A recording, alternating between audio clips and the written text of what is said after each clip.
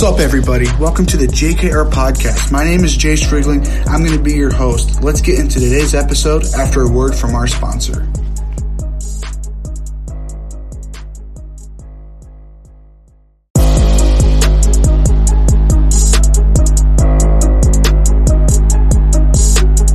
And welcome back to the JKR Podcast. My name is Jayce Riegling and I'm the host.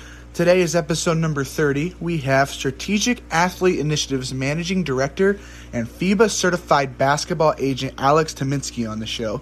So Alex started for Strategic Athlete Initiatives back in 2016 when the company began. He's really helped build it to what it is today. Has had quite a bit of recent success within the Power 5 these past few years, signing NC State big man Wyatt Walker to the company, as well as IU Daron Davis just a few years ago. So he's had quite a bit of recent success.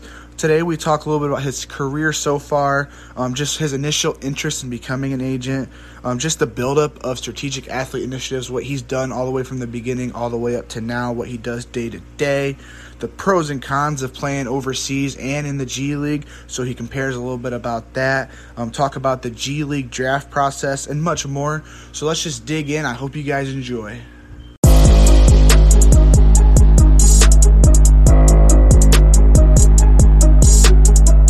And welcome back to the JKR Podcast. Today we've got Strategic Athlete Initiatives Managing Director and FIBA Certified Basketball Agent Alex Timinski on the show. Alex, I'm super glad to have you. How are you doing today? I'm doing well, Jayce. You? I'm doing great. Glad to hear that. So just to get started, let's have you just introduce yourself a little bit. That way the listeners can get to know who you are, and then we'll get digging into some questions. Absolutely. So myself personally, I've been an agent in the business for the past 5+ years. I've done a lot of placement for players internationally. I've worked with SAI, as you said, Strategic Athlete Initiatives, since we were just after inception, since we've been a startup company.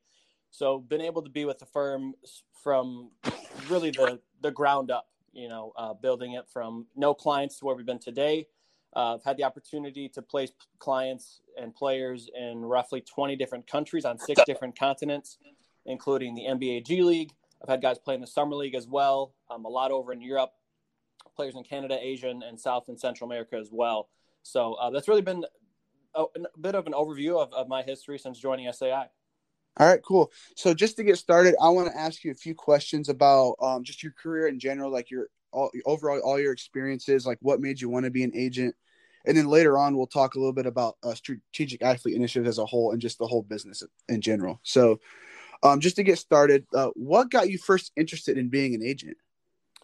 Well, I think just like a lot of agents, it really roots from just having a large passion for sports in general. To be an agent, whatever sport it is, you just had to have a passion for sports in general. So it really stemmed from that. Back in my college days, I didn't really have a set idea of what I wanted to do specifically. I just knew I wanted to work in sports. And as my college career kept progressing, it came known to me of the route to potentially becoming a sports agent. I just did a lot of research into it. I didn't want to go into anything blind. I didn't think it was, frankly, something I was capable of doing without a law degree. I thought that was just a requirement, although it's not. And so really just did a lot of research on the industry and slowly but surely started to fall in love with the process of it, reading a lot of different stories, the good and the bad, you take with it. But really just started to fall in love with it, of the process. I've always loved the business of sports, not just sports in general. I've always liked what happens on the back end of sports teams, how the finances work, how the players get signed, how the deals work out, and everything like that. So after I started researching sports and being a sports agent, I really kind of fell into where my passion was at of, like I said, really the business side of sports. Yeah. And when was that you first started doing your research on the agent industry? Oh, let's see. That would have been around my junior year of college, which would have been back in 2014 or so. That's when it, I guess, became more known to me, but it was probably late 2015, maybe start of 2016, when it really, I started to hit a little harder, so to speak, and really dive into the business and make that final decision and, decide to jump all in at it. Yeah. And when you first got interested in it, was it your idea of basketball or were you thinking a different sport? It was definitely basketball. So back in college, I played soccer collegiately. I love soccer, but even during those times, I always had more of a passion for basketball. That's just always been my sport. The sport I love to watch, the business side of that sport has always been extremely intriguing to me. So I knew going into the agent business, I wanted to work in basketball. And that's the biggest thing for any agent is you need to be highly educated on the sport you're going into. For instance, baseball, things like that. Love it, but I don't have an expertise in that sport. And so really wanted to go towards a sport I had a vast knowledge on, knew a lot of the history on, and knew I could evaluate players and talent to help grow our business. So that was really how I determined I wanted to go into basketball. Done a bit in soccer as well with my past experience there as well. But I knew right from the get-go I wanted to do basketball because that's just where a lot of my history and knowledge has been. Yeah. So now that you're an agent and managing director at SAI, is this your first job in sports, or have you had previous experiences before that's kind of helped you out? Yes, I've had previous experiences before, all the way back to my early college days, starting as an intern for a startup's professional soccer organization over in West Michigan, being a front office intern, helping them pretty much develop their processes from scratch to, like I said, being a startup professional soccer organization for their first year. So that was really where I originally started working in sports outside of the stuff when I was younger, the camps and things involved in athletics I was always a part of. So that's where I started. Before I joined SAI, though, in my professional career, I was with another agency over in Portland, Oregon. Larger agency, a little bit more decentralized, so to speak. And so I worked with them for about a year till I connected with SAI and a director there, Ben Norris, and things kind of came together to join SAI at that point. Okay. And what was the agency called in Oregon? It's called Sports Management Worldwide. So they're a sports agency, but they also do large education. They provide a lot of education in the sports world, not just in basketball. You can tap into any sport. So they also provide a lot of educational purposes and resources for people who, whether they're coming out of college and want to get into sports, or if they want to maybe transition from another industry into the sports industry. They provide a lot of content and courses that people can take to kind of get their feet wet. Yeah, back when I first started researching the agent industry, Sports Management Worldwide popped up a lot. I've always thought about taking one of those classes, but I haven't yet. Yes, I've only taken the one. I took the athlete management course. Really educational, like I said, really helped me get an idea of what the business was all about outside of just my research, hearing a lot of firsthand accounts from the agents they have working for them and managing the courses for them. It popped up for me a lot, and that's how I ultimately got connected with them to do the athlete management course and was brought on as an agent advisor for them. So I would imagine anybody who does research on being a sports agent, that website and company will certainly pop up. Yeah. So you said you were certified, you were FIBA certified when you were working for them. Not when I was working for the agency over in Oregon. I was working under the umbrella of somebody else's certification. And then once I joined SAI, that's where I actually met our director, Ben Norris, down in Miami, Florida, oddly enough, while we were both taking our FIBA certification exams. Okay. So you said that's how you got connected with SAI? Yes. Yep. Yeah. Okay. We honestly randomly connected after the test, sat down to grab a bite to eat, and the rest was history. 4 months later, we're kicking off SAI. Yeah. So can you take us through that story a little bit about that first meeting you just talked about compared to starting SAI? Oh, absolutely. And this was just one of those very classic moments of just kind of putting yourself out there, and you never know what's going to happen type of situations. I was down there for about 3 to 4 days. They only, at least when I took it, which about 4 or 5 years ago, they only provided it in one location in the U.S. since the FIBA office is located over in Sweden. They do it annually down in December. Again, that was when it was. Took the test. They gave out all the scores, people passing. And again, just randomly went up to somebody, shook their hand, trying to network a little bit. A lot of people from different countries. So I was actually more focused on connecting with people from other countries and in hopes of developing some partnerships. But ultimately, again, connected with our director and founder, Ben Norris. Again, sat down, had a bite to eat, had a couple of drinks, just started really just spitballing some ideas. We chatted for a couple of hours. And again, one of those oddly enough connections that he was in where the agency is based in South Bend, Indiana. And at that time, I was located in West Michigan. So we only lived about 2 hours from each other. So location also helped. And like I said, really after about 3-4 months after we initially met, things came together, and really the rest is history. Yeah. So when you guys were first starting, like, what was it mainly about? How did you guys build from being an up and coming company all the way to where you guys are at right now? Right. So biggest thing is wanting to develop our reputation. Being in sports in general, it's in business to a wide degree. It's who you know. Sports is that to the max. Really, it's who you know. And on the agent side of things, it's really about having reputation and something to show and prove that you're capable of helping these professional athletes reach the career goals they're trying to get to.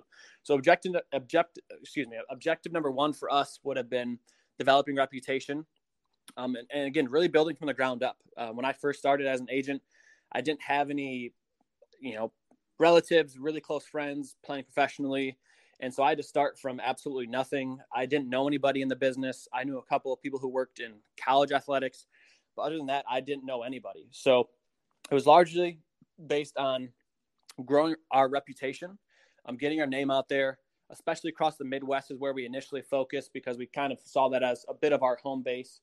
And so really reputation, and still to this day, but one of our biggest things from the start was just networking, expanding our network amongst professional personnel in the G League, the NBA, over in Europe, as well as developing some partnerships with other agents located in different countries in case of language barriers and things like that. So those have been a couple of the main things when you're starting a brand new company, brand new agency, don't have any reputation in the business.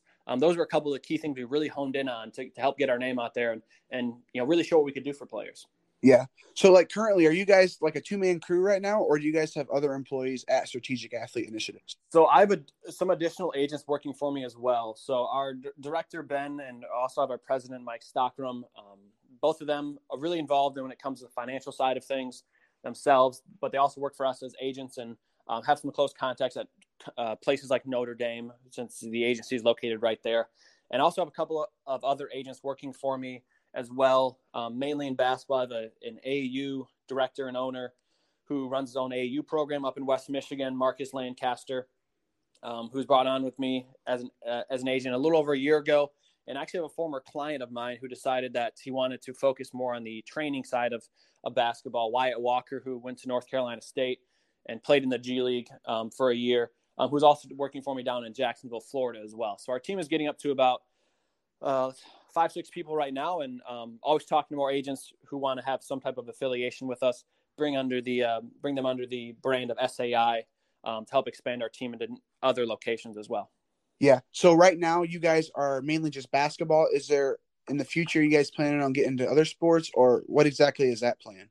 Absolutely. The upside in some ways of being a startup sports agency is that we didn't have to tap into many different sports at once. And I advise most agents or agencies, unless you have a vast team already with expertise in different areas, don't stretch yourself too thin when you're starting off. I really encourage any agents out there who are just starting to hone in on one particular sport, help grow your base in that before you expand into others. So that was part of our business model as well, is create a strong base in basketball, show those players what we can do, and then expand to other sports from there. So we've looked at some other areas. As I mentioned, I've done some soccer in the past. I've worked with some players in soccer, going for the MLS and USL here in the United States. Also trying to get some places overseas. And for the future, really, we want to go and kind of follow where the trends are going in some ways, but hopefully be a bit ahead of those trends.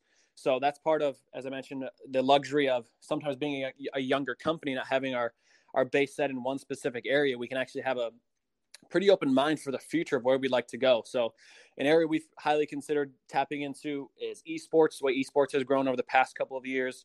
A lot of those players, I think even if you ask them, they didn't expect it to grow the way it has. And providing our services to those players when it comes to contract negotiations in a highly unregulated space. Esports has virtually no regulations when it comes to contracts and players. Can be a little bit daunting for players. So we could see ourselves tapping into esports. I know some of our agents and our owners love the idea of being in the NFL.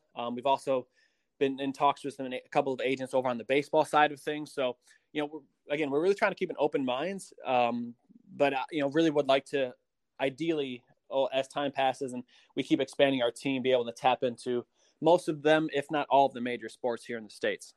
Yeah. So when you guys do events, sports, get into football, baseball, doing some of that stuff, or are you going to have your people do what they do? So I will certainly be involved in it. Pretty much any aspect of the business I'm involved in, really. Again, my main focus would stay in basketball for the most part, but for more of a managerial side for the other sports. So although we bring on other agents who might have a bit more of an expertise, as I mentioned earlier, about baseball, somebody who has a lot of experience and context over in baseball. So they might be handling some of the main things for us, but I'd still be there in an oversight capacity and help with the contract negotiation side of things and sponsorships and things along those lines for our clients. So although basketball would still be my main sport, we still have to make sure all the other divisions we decide to open run efficiently as well. So I'd be tapped into all those as well as needed. Yeah.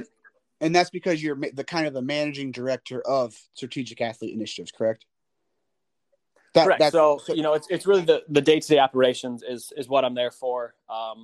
Being an agent, but also managing the business and company as a whole. So that way my experience can show to other athletes as we expand in other sports that we have vast experience when it comes to contract negotiation. So yeah, I'm very involved in all those processes to make sure all of our clients, get the top-notch service that we provide for all of them that we promise. Yeah. And I'm sure day is quite a bit different, like from day to day it's different, but could you kind of explain to us what each day kind of looks like for you throughout a normal week? Right. So something that actually really attracted me to the business of sports agent was when I was doing my research before I even became an agent, was I heard so many times that no day was the same. And I really like that idea when it came to my profession and my job, not having the same thing to come to every single day. So it is a little challenging to say maybe what a specific day looks like, but to give you an idea, it depends on the time of the year.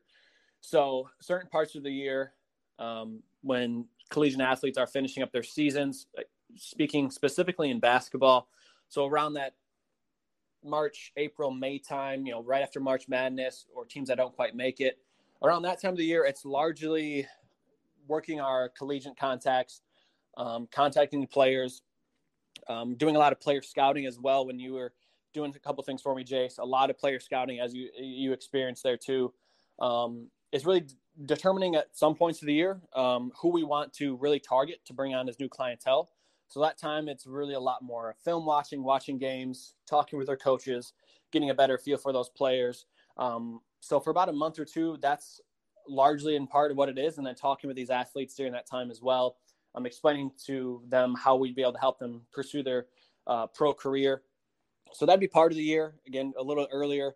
But I guess if you want to say an average day, I would say it's mainly keeping in touch with clients, making sure they're set up, their training's going well, they have all the resources they need. Always networking, as I mentioned earlier, too. I mean, it's a never-ending networking business. I would say almost every single day, that would be the one constant thing that I do, is networking with personnel, whether here in the States, over in Europe. Again, some of the agent partners I work with over in different locations. So that I'd say that's the one main thing that's day in and day out is networking, because that's how we get all of our players signed to their deals. And then other parts of the year, it's a lot of contract negotiations, marketing our players to teams. So it is partially seasonal when it comes to what a typical day might look like. But for the most part, say we're working through the summer right now, as we are, a lot of it is talking with teams, figuring out what they need, what type of players they're looking for, what their budgets are like, and then determining with our clients what the best move is for them, what the best contract that's available that they should take to help take their career to the next level would be a typical day. Yeah. And you briefly talked about the recruiting process there a little bit. You said like in the springtime, your day-to-day is a little different just because of recruiting. But could you take us through what the recruiting process kind of looks like in terms of recruiting a college basketball player to come to your agency? Yeah, right. So it differs a little bit with every single player that we're pursuing based on their personal situations as well. So for some players, the recruiting process often starts when they are much younger in college. Some of them, it'll start when they're freshman or sophomore. We'll start keeping an eye on these players that we know we have good contacts with the coaching staff at. Others, they might have a breakout season come their junior or senior year, and we start to recruit those players at that time. So really it differs with every single player, but to give you an idea of what a typical recruiting process looks like. It's keeping an eye on the player. We try not to really bother the player, the coaching staff during the season, especially as they're starting to get towards the end of the year when conference tournaments come around or they're heading towards the actual NCAA tournament. We try to not really be in their ear too much around that time of the year. So sometimes in the fall, the recruiting process might start where we're talking with the coaches alone, letting them know we have our eye on this player. And then come the appropriate time in the spring, it'll be reconnect with those coaches, kind of getting their ideas, not only if this player is talented, but also if they're going to be a player with good character, they're going to represent our company well, if we send them to other locations, and really picking the coach's brain as what this specific player is all about. And then after that, as I mentioned, if they are for sure, whether they're forgoing any remaining college eligibility or they've already graduated, they're out of eligibility, ready to turn pro, get in touch with those players. Process always differs. Some players we connect right away and we could have a deal done with the next couple of days to represent them. Other players, they want to take their time. They might take a couple of months, us talking 5, 7, 10 times, talking with their families. Not uncommon that, mom, dad, aunt, uncle, or mentor who they have who might have played professionally in the past. They want me to speak with them as well. Because this is often a very new process for athletes. They've never worked in the agent side of things. It's really just been high school basketball, playing in college, never had to worry about living and locating to another country, what league is better than this one, etc. So it's a lot of just conversation to make the athletes feel more comfortable with what we're able to provide for them. And again, going back to our reputation and experience, explain it to them and their loved ones, and then ultimately, whatever their time frame they're working with on is ideally sign those players to a representation contract and then shift over to the side of looking for different options for them to sign with the club. Yeah. So for this upcoming recruiting class, so for the 2021-2022 basketball season, when do you think you'll start kind of reaching out to some players? So when it comes to players, we tend to wait until their eligibility is ready to expire. The unique situation that happened this past year is with the NCAA granting collegiate athletes in the winter, at least, an extra year of eligibility to come back. So that really ruffled things up for the 2021 recruiting class this past spring. So for some players, where we recruited, it was a little different than a typical year, because throughout this summer, as these players were determining if they wanted to come back for another year of college or turn to the pro level, a lot of their coaches wanted them to speak with agents regarding what the prospects might look like, what their chances are of obtaining that right professional contract or earning the money that they're really aiming for when they decide to turn pro. So for some players this year, it started this past spring by me potentially advising them that I suggest that they stay in college for another year. So that was, again, a bit of an odd year there, but typically speaking, we won't get in touch with players for the 2021-22 season for the most part until after they're graduated from playing this upcoming spring in 2022. We will do more of communication with the coaching staff. So oftentimes right around this time of the year before they really start their preseason training, a lot of times touch base with a lot of those collegiate coaches, see how things are going for them, remind them that there's some key players on their team that we might be keeping an eye on that we'd love to talk with at the appropriate time. So it's really, again, talk with those players once their eligibility tends to expire, and really it's tapping into and networking, having a strong relationship with coaches at different universities to, again, pick the coach's brain, but also have the coach potentially direct this player to at least have a conversation with us when they do ultimately decide to pursue a professional career. Yeah. So since you said you kind of try to focus on reaching out after their eligibility is over, how does that work for the guys that are one and dones or decide to leave after their sophomore or junior season? Right. So it's a little bit different at those situations. I mean, I'd imagine a lot of people have heard of the nightmare stories of athletes talking with agents before their eligibility has expired and the school not being aware of it, or other funny business going on and that player losing eligibility, or the school having to forfeit wins or something like that.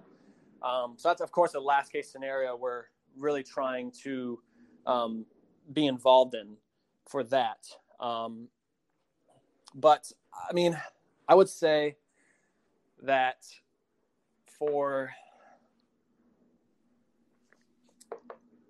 a good percentage of those would be you have to go through the school for the most part. Yeah, right? through the compliance office. Yeah, the compliance office. We have to talk with them, fill out our agent registration forms. Then typically how that would work is you have a meeting with the coaches present and or somebody from the compliance office, have a conversation with the athlete. So really there's just a lot more regulation going into it to make sure that, again, no funny business is going on with the agents talking to these players, trying to push them to go out of college, offering them benefits and things like that. So really it's just more communication goes through the university and the school, make sure we have all our paperwork in order. If we're trying to pursue a player that is looking to forego eligibility and turn professional. So it's really just making sure you cross your T's, dot your I's when it comes to talking with players with eligibility remaining. So one, you don't tarnish their reputation and don't tarnish yours with the university as well, because sometimes one wrong instance when you're talking with a high level player, the university might tend to turn a cold shoulder if you decide to skip over some steps in that process. Yeah. So could you explain that process to us of reaching out to the compliance office and then finally getting to talk to that player? Absolutely. So step by step, it depends on every single state. So some states are part of the UAAA, which is the Uniform Athletic Agents Act, which pretty much, to summarize, would mean in order to conduct your business as an agent within that state, you need to have a state certification, typically yearly renewal, yearly fee to process it. And then if you want to speak with a player with remaining eligibility within that state, typically speaking, the compliance office will require you to register within that state as well. So say, for example, if we're based in Indiana, we want to speak with a player who wants to come out after their sophomore year down in Texas, there's a good chance that the compliance office would request our state of Texas agent registration information. So we'd have to register in the state of Texas as well if we wanted to contact a player with remaining eligibility. Okay. So typically that process works is checking the state to see if we're not already aware of what the regulations are regarding being registered within the state. We will get our registration within that state, then contact whoever the specific compliance office personnel is for that sport. As we talked about, mainly is basketball. Some compliance offices have somebody who works specifically in basketball. Others just have a staff of one or two. So you just contact the director of compliance or something like that. From there, it's just having a conversation, letting them know we have all of our necessary registration and forms in place. We're aware of this student athlete who is seeking to turn professional with remaining eligibility. We'd love to get connected with the athlete and have a meeting with you and or the coaching staff to discuss options with this player. That'd be the typical process of a player who has remaining eligibility. And is that process a little different compared to when you're working with Power 5 schools compared to like mid-majors? Yeah, I would say absolutely. One, because when you're talking with players who are coming out with remaining eligibility, 99% of the time you're talking those players who are in the top 60 players available, high probability of getting drafted. There'll be a couple others who are going to test the waters.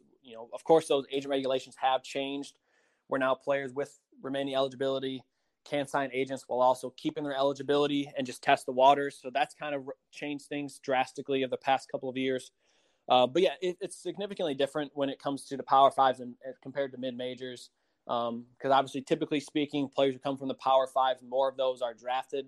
And so if you're talking a player who's projected to go first round, it's sometimes difficult to get a meeting with that player. And it really just differs every situation. You've got, if the school has 50, 60, 70 agents contacting them because they know one and done after their freshman year, that process will be much different. Let's be much more on top of our game, know people within the university, sometimes multiple people on the coaching staff, and really get in touch with a lot of people quickly if we want to have the opportunity to contact that specific athlete. Now, again, there's some very high-level prospects who come from mid-majors. I've represented plenty of mid-major players who have performed, if not outperformed, Power 5 players when they go to the pro level. But again, they're just not, typically speaking, as highly sought after. There's, statistically. And so that process is sometimes a little bit different. I wouldn't say the process is much looser by any means, but it is slightly different. It's a bit easier for the most part, not always the case, to get in touch with and speak with a player coming from a mid-major situation if they're trying to leave earlier. But again, if they're already projected to be a top 15, 20, even probably up to 45, 50 player in the country, that is still a very challenging scenario. Yeah. And you've actually had some pretty good success recruiting the Power 5 here these past few years. in terms of Wyatt Walker, NC State, Daron Davis, Indiana. So what's kind of led to some of that success? Well, I think largely in part, it's the base we created when the agency was started. Really telling, as I mentioned before, honing in on what our specific factors are and what our business plan is going to be as we're starting a completely new company, a new agency, of building a reputation, networking. And those would be, frankly, almost the two main things that has allowed us to get those players from those Power 5 schools. Really, as time's gone on, we built a reputation for the first couple of years as with this agency, having a lot of success for our players we worked with. And then from there, it's just making the right connection at the right time with a specific individual at a university, and having a conversation from there, and just showing them what we've done in the past.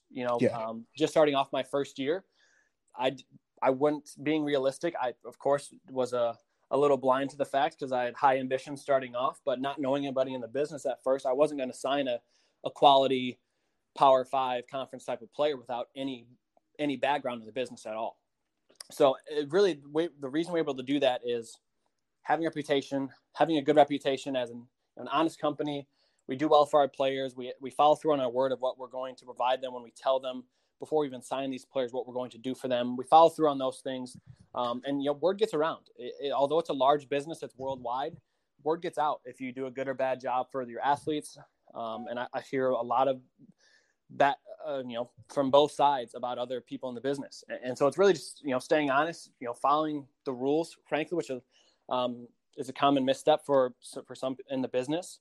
And really, like I said, networking reputation has what's really allowed us the opportunity to sign those Power 5 players and get our guy drafted in the first round of the G League and things like that. Yeah. And who was that guy drafted in the G League? So that would have been Wyatt Walker. That would have been my guy from North Carolina State. He was drafted in the first round by the OKC Blue, and then ended up finishing majority of that season with the Salt Lake City Stars, where they won the G League Showcase out in Las Vegas in December as well. Okay. So could you take us through that kind of pre-draft experience for you and Wyatt? Yeah, absolutely. So the fun thing with Wyatt was that, obviously coming from a Power 5 school, he's a big man. He's about 6'8", really strong build. He transferred into NC State from Samford before that. So what was really unique about the experience with Wyatt is he was a really highly sought after player. European teams are still pursuing him to this date. He would have played, it would have been the 2019 to 2020 season in the G League. Didn't play last year because he's more focused on the training side of things. And teams are still asking me almost day in and day out, requesting what he's looking for. So it was a really unique experience going through the draft process with him, because we were really teetering between the fact that we want to send him to the G League. We think he's going to have some prospects there, or do we want to maybe focus over in Europe more, where he might be able to scale a little higher. He really wanted to push for the G League, so I said, let's do it. That's what you wanted me to do. So really, after about a month or two of working together, we really flipped the script over to mainly focusing on what opportunities might be available in the G League. So throughout that process, the way the G League draft works is that in order for a player to be drafted, a team has to submit their name into the draft pool. So we were fortunate enough to get in touch with a club that was really interested in him. Would have been the Austin Spurs, San Antonio Spurs affiliate. They really liked him. We were anticipating him to be drafted in the later rounds of the draft. But actually, again, oddly enough, one of those where we had talked with a handful of teams that said we might consider him. No real commitments to bringing him into the draft. So we were still almost on the fence at that point of maybe the Europe decision would be a better route to start. But about 48 hours before the draft, we had calls coming in left and right from a bunch of different teams. One of his former collegiate coaches from North Carolina State, who I have a good relationship with, we were texting that morning, and he had calls coming in from multiple other teams in the G League. So really, once his name was in the draft and in the pool, things really took off for him on interest and from a lot of teams. And we were anticipating a third or fourth round draft pick, and was ultimately drafted 25th in the first round by OKC Blue, as I mentioned. So it honestly just a fun process. Is obviously certainly different compared to players who we work with that were already dead set on going to Europe. And it was just really juggling and getting feedback from different people in the G League, some people on the NBA side of things and also different clubs over in Europe to see what is the projection looking like for this year, and really putting together our 3 and 5 year plan after that of how is this going to scale and how we're going to ultimately get him to the level he wants to play at. So it was a fun process and a lot different than players who are solely just planning to go over to Europe. Yeah. So what were those phone calls like with the team? So like what types of questions were they asking, and just overall, what were the phone calls like? Right. So some typical questions you'll get during that process is if there's any injury history with the player. He's only had some minor injury history, but it is on the knee part, especially with big men. That tends to be a large concern for teams if they have injury history. That was one pretty much an easy thing to check off the list. They've been healthy for a couple of years. So always injury history.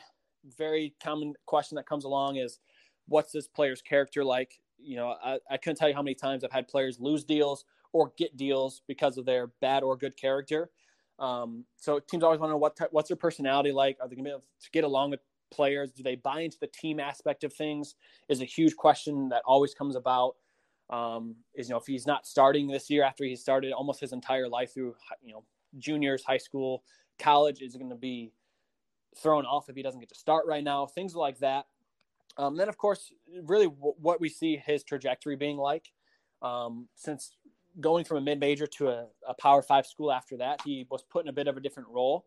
And so a lot of our conversations when it came to specifically the basketball side of things for him was just really stressing the versatility he has, because he was put in a big man role at North Carolina State. I mean, he was put in a situation where he needs to be down low and try to stop players like Zion Williamson from coming through the lane, dunking, players from Duke, North Carolina, all those big men. That was really what he was put in there, to kind of be the brute force down in the middle. So, which he really excelled at for North Carolina, NC State. But he also had a bit of a different role at Samford, where he was able to stretch the floor. He could shoot it a bit better than he was given the opportunity to at North Carolina State. And so things like that is what we really want to stress to those teams is, don't just look at his resume from North Carolina State. We'd love for you to check out, say, this highlight film or this full game tape from when he played at Samford, because that really shows all what he's able to do. He's a very, versatile player. Teams love versatility in this day and age of basketball. So, there's some stuff that happens off the court in those conversations of injury history, as I said, just, how are they as a person? And then there's kind of diving into some specifics of what is this player capable of doing now? Are they a hard worker? And what is their trajectory going to look like if they work hard, and where can they really take their game? It is typically what a conversation like that looks like. Yeah. And then when you and Wyatt, you guys were discussing whether going to the G League or going overseas to Europe, what were some of the pros and cons of the G League and the pros and cons of going overseas to Europe? Right. So that's a conversation I have with a lot of players as well when it comes to determining if they should aim for the G League or go overseas, because the unfortunate thing for some players when they're first starting off, or even players who have a couple of years of experience for that matter, is that the G League draft happens after many of the European seasons start. Obviously, this past year, things have been thrown off a bit. But, for instance, the G League draft tends to happen in late October, sometimes into November time. So at that point, a lot of these European seasons have already started. So really the conversations, the way they always work is throughout the summer, getting feedback from our contacts in the G League and overseas to, one, if this player wants to focus on the G League, is determining what the interest in them is like. So I tell a lot of players that, pretty much every guy I talk to, if they're not ready for the NBA, would love to play in the G League, especially now that a handful of years ago, they redid the CBA for the G League, and players are actually getting paid adequate money now. So it's a little more worth it for players to play in the G League. But I also explain to players that sometimes it's not always beneficial to just go to the G League because an opportunity presents itself. So just because the player is drafted doesn't mean they're going to make the roster. And if you don't get drafted, we're behind the 8 ball then of trying to get you into Europe. Not going to say that's not certainly something we could do, but when, compared to midsummer, when you're talking June time, about 90% of the market is open. Come that October time, you're looking at maybe 15, 20% of the market is open at that point. Yeah. So the pros and cons are really, if you're going to the G League, are you going to get the playing time? Of course, it's not guaranteed, but we just want to have the feedback from the clubs that they actually foresee this person getting playing time and not just being a guy on the bench to maybe turn into something. So determining, are you going to get playing time? What your role is going to be with that team. And if you're really not going to get adequate playing time, although you might be a great basketball player, it may very well be a better opportunity for you to go play over in Europe because you'll be one of the main scorers, one of the main players, and you can always transition back. So I guess an overview of the pros and cons for the G League. Pros are you get to stay in the United States because a lot of players having to travel to other countries. You are paid adequately now. It's a short season, so it's about 5 months season for the G League outside of this past year. So adequate pay has been really attractive to a lot of players. And you get a lot of exposure playing the G League.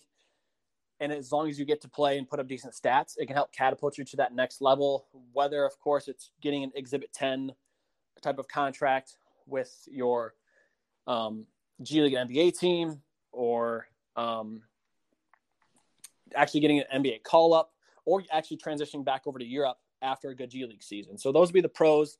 Again, some things I mentioned with the cons is that if you go there and you don't play, it can actually be challenging to get your foot started back in the door overseas because all those teams love to see players with G League experience, that if you don't have any statistics and film to back it up, it makes it quite challenging then to get your foot back in the door in Europe. A lot of players do it, but I worked with a lot of players as well who didn't get the time they thought they were going to get in the G League, and then they are kind of battling to get their foot back in the door overseas in Europe. So those are the pros and cons of the G League. As for Europe, a lot of the pros, which can also be a con for some players, frankly, is that you get to experience a lot of other cultures and get paid to do it. So some players love the idea of being able to travel the world. I mean, your flights are paid for, your living is paid for. Oftentimes it covers some meals. Every now and then you get a car. So some guys love the idea of being able to travel to other countries and experience those cultures throughout the year. Other players dislike that because sometimes there's a language barrier, either far away from family, things like that. So that can be a pro or a con for some. But really, I would say another pro being over in Europe is that if you're put in the right situation, which a lot of players, if you have good representation, they should be able to put you in that right situation, is you're kind of one of the main players on the team. So say you're in a situation where you only have a couple of import players allowed. Having the opportunity to be one of the main players on this team can really help take you to the next level. And I always tell guys, we can go to Europe for a year or two, and we can always come back to the G League. You know, the G League's not going anywhere; it's only growing. So that's kind of the main side, is that guys can really be one of the main scorers and really show their game to the fullest over in Europe. But again, with another con for Europe, though, is that it is international business. We are working with people in different countries, different cities, and you never, I guess not never, but sometimes you don't quite know what you're getting yourself into. Meaning, I've heard a lot of horror stories or negative side of stories from players who go to a country and they're just not provided what they thought they were going to provide. It's not that uncommon, unfortunately, over in Europe for players to not get paid the full amounts they're supposed to be getting paid, teams breaking contracts, or it's not upholding their end of the deal. It is a very common place over in some specific European countries and places like that. So that'd be another con. But, you know, it really, when it comes down to a specific player and it's their turn to determine between the G League and in Europe, really just hopefully you've signed and worked with a credible agent who knows the business, has contacts they can talk to in the G League and over in Europe to determine what is this year going to look like for me playing wise, and ultimately make an educated decision from there. Yeah. And so did you ever have this conversation with Daron Davis, or was he kind of always dead set on going to play overseas? We definitely had that conversation. So for him, we really saw the trajectory being a start over in Europe because of his unfortunate injury history. Heading into a sophomore year at IU, he was really in the situation where he was on a lot of teams' NBA radars. He could have been a guy to come out after his junior year had he been able to stay healthy. So that was a really unfortunate thing for him of dealing with some of those injuries. So my conversations with him were very similar in the fact of we don't want to wait till the G League draft to come around, because the feedback we're getting is it's good, but it's not convincing me enough to say, hey, let's wait an extra couple of months to sign a deal to see if we snag something in the G League. So for him, really, and I think this was a part of what really attracted him to want to work with me, was being honest with him with the fact that I think we need a year or two over in Europe, show the teams you're healthy, you can really perform. And then after that, we can come back to the G League. Once we have a bit new film on you, you can show teams you can stay healthy for an entire season again after a rough junior year, especially early junior year. Senior year wasn't bad. that's kind of how our conversations went. It was really more focused on, and him trusting me through this entire process has been great, of him understanding and trusting that I'm going to put him in the situation over in Europe where a year or two over there could give him a shot to potentially come back to the G League, because he's still a highly sought after player because of his experience and size. So somewhat similar conversations, but I at least had an idea, again, due to the experience and players I've worked with in the past, of having a pretty good idea of where our likely starting point would be for him. Yeah. So how did you first get connected with Daron Davis? So that was actually one of those a little odd situations, and I had to do a bit of digging. So again, every player you recruit's a little different. I hadn't up until I actually started representing Daron, because after that I was able to speak a little more with the IU coaching staff, and at that time there's a bit of turnover going on in the staff. So that's typically a challenging situation when there's turnover going on in the collegiate staff, because people are going in and out looking for new jobs. So that can get a little messy sometimes. But for him, sometimes the compliance officers don't get back to you. If you don't have a close contact with the coaching staff, you need to sometimes dig back to their younger days. So what I actually did was I started doing some research on his past before even playing at IU, saw where he played in Colorado back in his high school days, and ultimately ended up reaching out to his high school coach to have a conversation with him. And his high school coach has stayed in touch with Daron over the years. And ultimately, we all three of us hopped on a three-way call, had a conversation from there. Within probably a week or two after that, Daron signed with me for that. So that's I won't say it's unique, but if there's really a player like him I've been keeping an eye on for a couple of years, tend to take a little more time and really dig into how can I get in touch with this player and who might have a lasting relationship with them. So yeah, for him, it is digging back to the high school days. Okay. So once you finally get Daron signed to the company, or just any player in general, like, can you take us through the process of how you find a team for these players?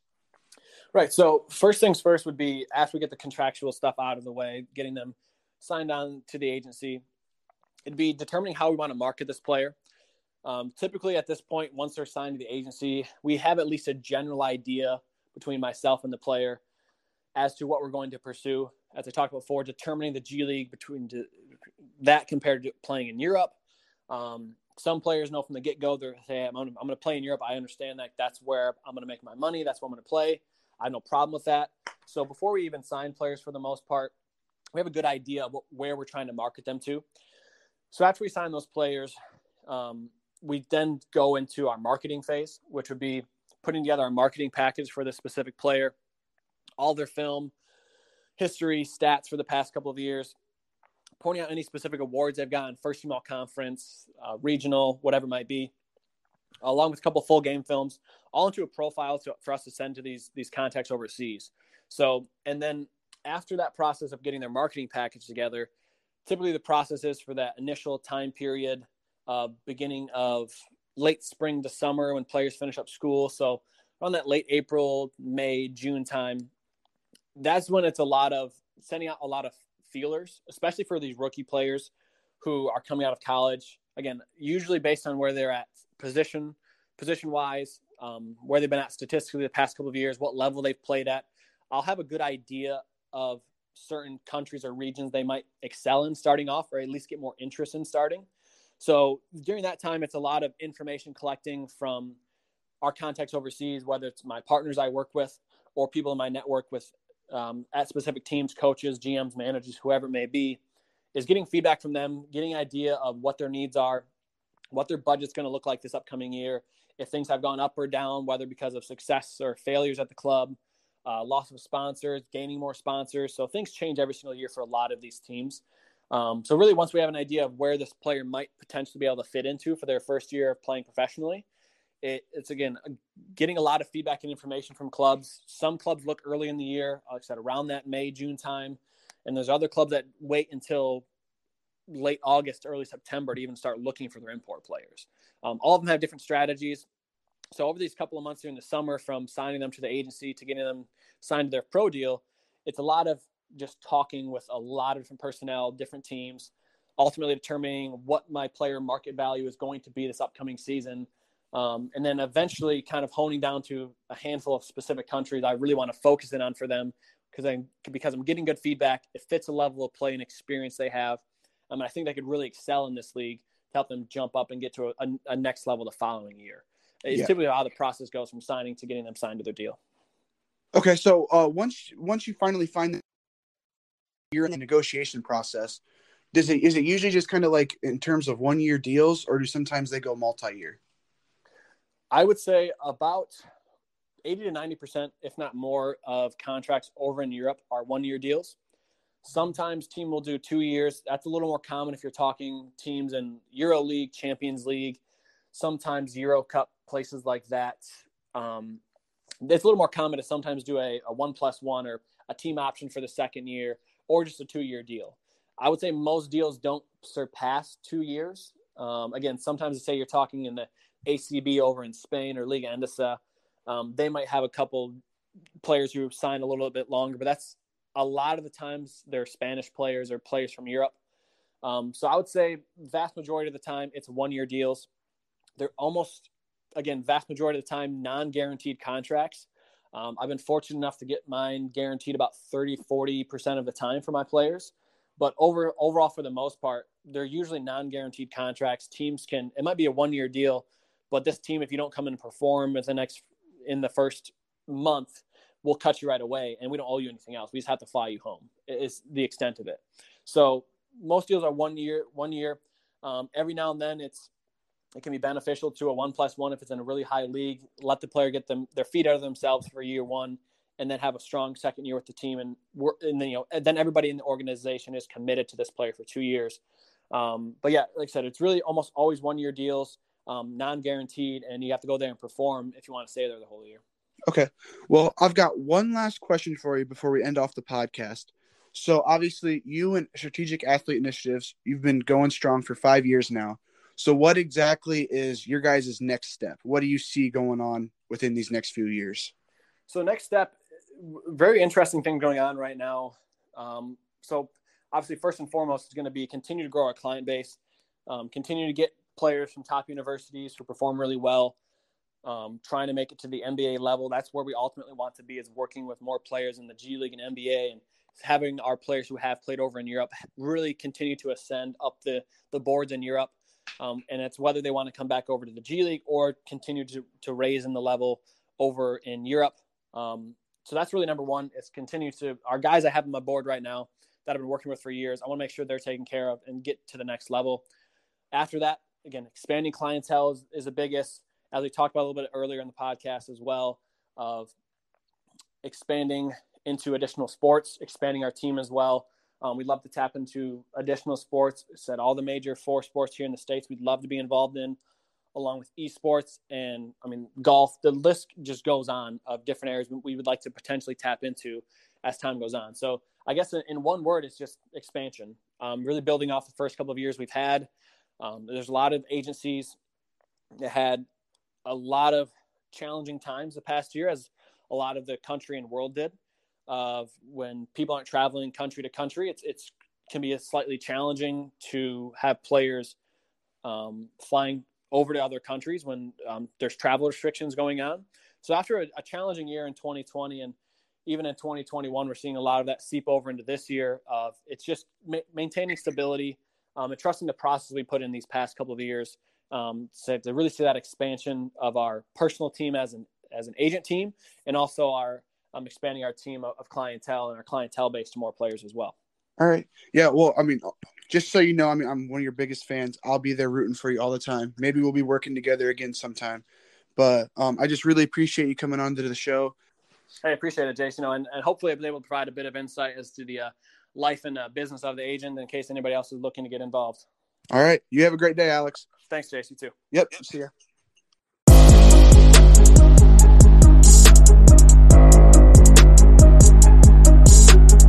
Just a huge thank you to Alex Timinski for coming on the show today. He's just a great dude. Worked for him this past spring semester. Learned a lot about the recruiting side of the business as well as the European basketball market.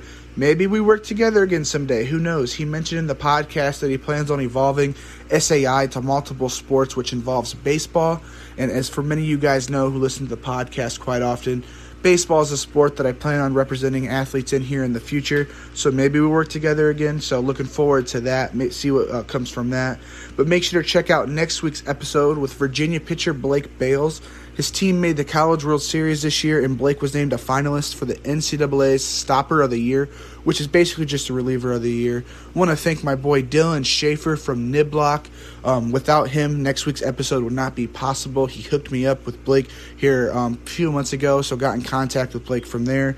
So I'm just really looking forward to next week's episode, talking with another college baseball player. It'll be another episode of the Top Prospect Series brought to you by S&K Designs. Just really looking forward to it, so make sure to check that out, and I'll catch you guys next week.